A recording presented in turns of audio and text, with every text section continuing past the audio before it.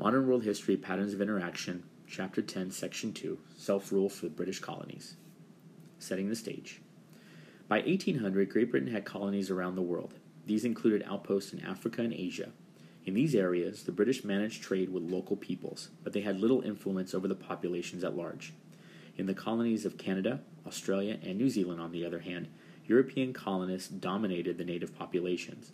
As Britain industrialized and prospered in the 1800s, so did these colonies. Some were becoming strong enough to stand on their own. Canada struggles for self-rule. Canada was originally home to many Native American peoples. The first European country to colonize Canada was France. The earliest French colonists in the 1600s and 1700s had included many fur trappers and missionaries. They tended to live amongst the Native Americans. Some French intermarried with Native Americans. Great Britain took possession of the country in 1763 after its defeat of France in the French and Indian War. The French who remained lived mostly in the lower St. Lawrence Valley. Many English-speaking colonists arrived in Canada after it came under British rule. Some came from Great Britain, and others were Americans who had stayed loyal to Britain after the American Revolution. They settled separately from the French along the Atlantic seaboard and the Great Lakes. French and English Canada. Religious and cultural differences between mostly Roman Catholic French and the mainly Protestant English-speaking colonists caused conflict in Canada. Both groups pressed Britain for greater voice in governing their own affairs. In 1791, the British Parliament tried to resolve both issues by creating two new Canadian provinces. Upper Canada, now Ontario, had an English-speaking majority. Lower Canada, now Quebec, had a French-speaking majority. Each province had its own elected assembly. The Durham Report. The division of Upper and Lower Canada temporarily eased tensions. In both colonies, the royal governor and a small group of wealthy British held most of the power. But during the early 1800s, middle-class professionals in both colonies began to demand political and economic reforms. In Lower Canada, these demands were also fueled by French resentment towards British rule. In the late 1830s, rebellions broke out in both Upper and Lower Canada. The British Parliament sent a reform-minded statesman, Lord Durham, to investigate. In 1839, Durham sent a report to Parliament that urged two major reforms. First, Upper and Lower Canada should be reunited as a province of Canada, and British immigration should be encouraged. In this way, the French would slowly become part of the dominant English culture. Second, colonists in the provinces of Canada should be allowed to govern themselves in domestic matters. The Dominion of Canada. By the mid-1800s, many Canadians believed that Canada needed a central government. A central government would be better able to protect the interests of Canadians against the United States, whose territory now extended from the Atlantic to the Pacific Oceans. In 1867, Nova Scotia and New Brunswick joined the province of Canada to form the Dominion of Canada. As a dominion, Canada was self-governing in domestic affairs, but remained part of the British Empire. Canada's Western Expansion. Canada's first Prime Minister, John Macdonald, expanded Canada westward by purchasing land and persuading frontier territories to join the Union. Canada stretched to the Pacific Ocean by 1871. Macdonald began the construction of a transcontinental railroad completed in 1885. Australia and New Zealand. The British sea captain James Cook claimed New Zealand in 1769 and part of Australia in 1770 for Great Britain. Both lands were already inhabited. In New Zealand, Cook was greeted by the Maori, a Polynesian people who had settled in New Zealand around AD 800. Maori culture was based on farming, hunting, and fishing. When Cook reached Australia, he considered the land uninhabited. In fact, Australia was sparsely populated by Aborigines, as Europeans later called the native peoples. Aborigines are the longest ongoing culture in the world. These nomadic people fished, hunted, and gathered food. Britain's penal colony. Britain began colonizing Australia in 1788 with convicted criminals. The prisons in England were severely overcrowded. To solve this problem, the British government established a penal colony in Australia. A penal colony is a place where convicts were sent to serve their sentences. Many European nations used penal colonies as a way to prevent overcrowding of prisons. After their release, the newly freed prisoners could buy land and settle. Free settlers arrive.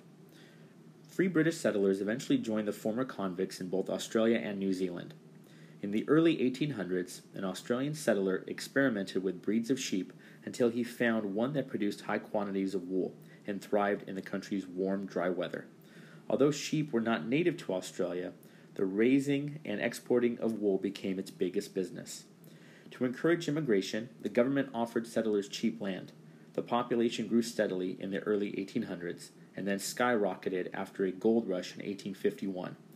The scattered settlements on Australia's east coast grew into separate colonies. Meanwhile, a few prisoners pushed westward across the vast dry interior and established outposts in Western Australia.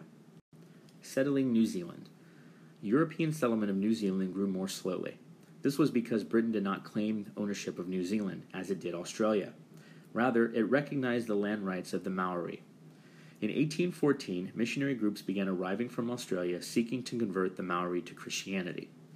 The arrival of more foreigners stirred conflict between the Maori and the European settlers over land. Responding to the settlers' pleas, the British decided to annex New Zealand in 1839 and appointed a governor to negotiate with the Maori. In a treaty signed in 1840, the Maori accepted British rule in exchange for recognition of their land rights. Self-government. Like Canadians, the colonists of Australia and New Zealand wanted to rule themselves yet remain in the British Empire. During the 1850s, the colonies in both Australia and New Zealand became self-governing and created parliamentary forms of government. In 1901, the Australian colonies were united under a federal constitution as the Commonwealth of Australia. During the early 1900s, both Australia and New Zealand became dominions. The people of Australia and New Zealand pioneered a number of political reforms. For example, the secret ballot, sometimes called the Australian ballot, was first used in Australia in the 1850s. In 1893, New Zealand became the first nation in the world to give full voting rights to women. However, only white women gained these rights. Status of Native peoples. Native peoples and other non-Europeans were excluded from democracy and prosperity. Diseases brought by Europeans killed Aborigines and Maori. As Australian settlements grew, the colonists displaced or killed many Aborigines. In New Zealand, tensions between settlers and Maori continued to grow after it became a British colony. Between 1845 and 1872, the colonial government fought the Maori in a series of wars. Reduced by disease and outgunned by British weapons, the Maori were finally driven into a remote part of the country. The Irish win Home Rule. English expansion into Ireland began in the 1100s when the Pope granted control of Ireland to the English king. English knights invaded Ireland, and many settled there to form a new aristocracy. The Irish, who had their own ancestry, culture, and language, bitterly resented the English presence. Laws imposed by the English in the 1500s and 1600s limited the rights of Catholics and favored the Protestant religion and the English language. Over the years, the British government was determined to maintain its control over Ireland. It formally joined Ireland to Britain in 1801. Though a setback for Irish nationalism, this move gave Ireland representation in the British Parliament. The Irish leader, Daniel O'Connell, persuaded Parliament to pass the Catholic Emancipation Act in 1829. This law restored many rights to Catholics. The Great Famine. In the 1840s, Ireland experienced one of the worst famines of modern history. For many years, Irish peasants had depended on potatoes as virtually their sole source of food. From 1845 to 1848, a plant fungus ruined nearly all of Ireland's potato crop. Out of a population of 8 million, about 1 million died from starvation and disease over the next few years. During the famine years, about 1.5 million people fled from Ireland. Most went to the United States. Others went to Britain, Canada, and Australia. At home in Ireland, the British government enforced the demands of the English landowners that the Irish peasants pay their rent. Many Irish lost their lands and fell hopelessly in debt, while large landowners profited from higher food prices. Demands for Home Rule. During the second half of the 1800s, opposition to British rule over Ireland took two forms. Some Irish wanted independence for Ireland. A greater number of Irish preferred Home Rule, local control over internal matters only. The British, fearful of Irish moves towards independence, refused to consider either option. One reason for Britain's opposition to Home Rule was concern for Ireland's Protestants. They feared being a minority in a country dominated by Catholics. Most Protestants lived in the northern part of Ireland known as Ulster. Finally, in 1914, Parliament enacted a Home Rule Bill for Southern Ireland. Just 1 month before the plan was to take effect, World War I broke out in Europe. Irish Home Rule was put on hold. Rebellion and division. Frustrated over the delay in gaining independence, a small group of Irish nationalists rebelled in Dublin during Easter Week, 1916. British troops put down the Easter Rising and executed its leaders. Their fate, however, arose wider popular support for the nationalist movement. After World War I, the Irish nationalists won a victory in the elections for British Parliament. To protest delays in Home Rule, the nationalist members decided not to attend Parliament. Instead, they formed an underground Irish government and declared themselves independent. The Irish Republican Army, an unofficial military force seeking independence for Ireland, staged a series of attacks against British officials in Ireland. The attacks sparked war between the nationalists and the British government. In 1921, Britain divided Ireland and granted Home Rule to Southern Ireland. Ulster, or Northern Ireland, remained part of Great Britain. The South became a dominion called the Irish Free State. However, many Irish nationalists, led by Eamon de Valera, continued to seek total independence from Britain. In 1949, the Irish Free State declared itself the Independent Republic of Ireland.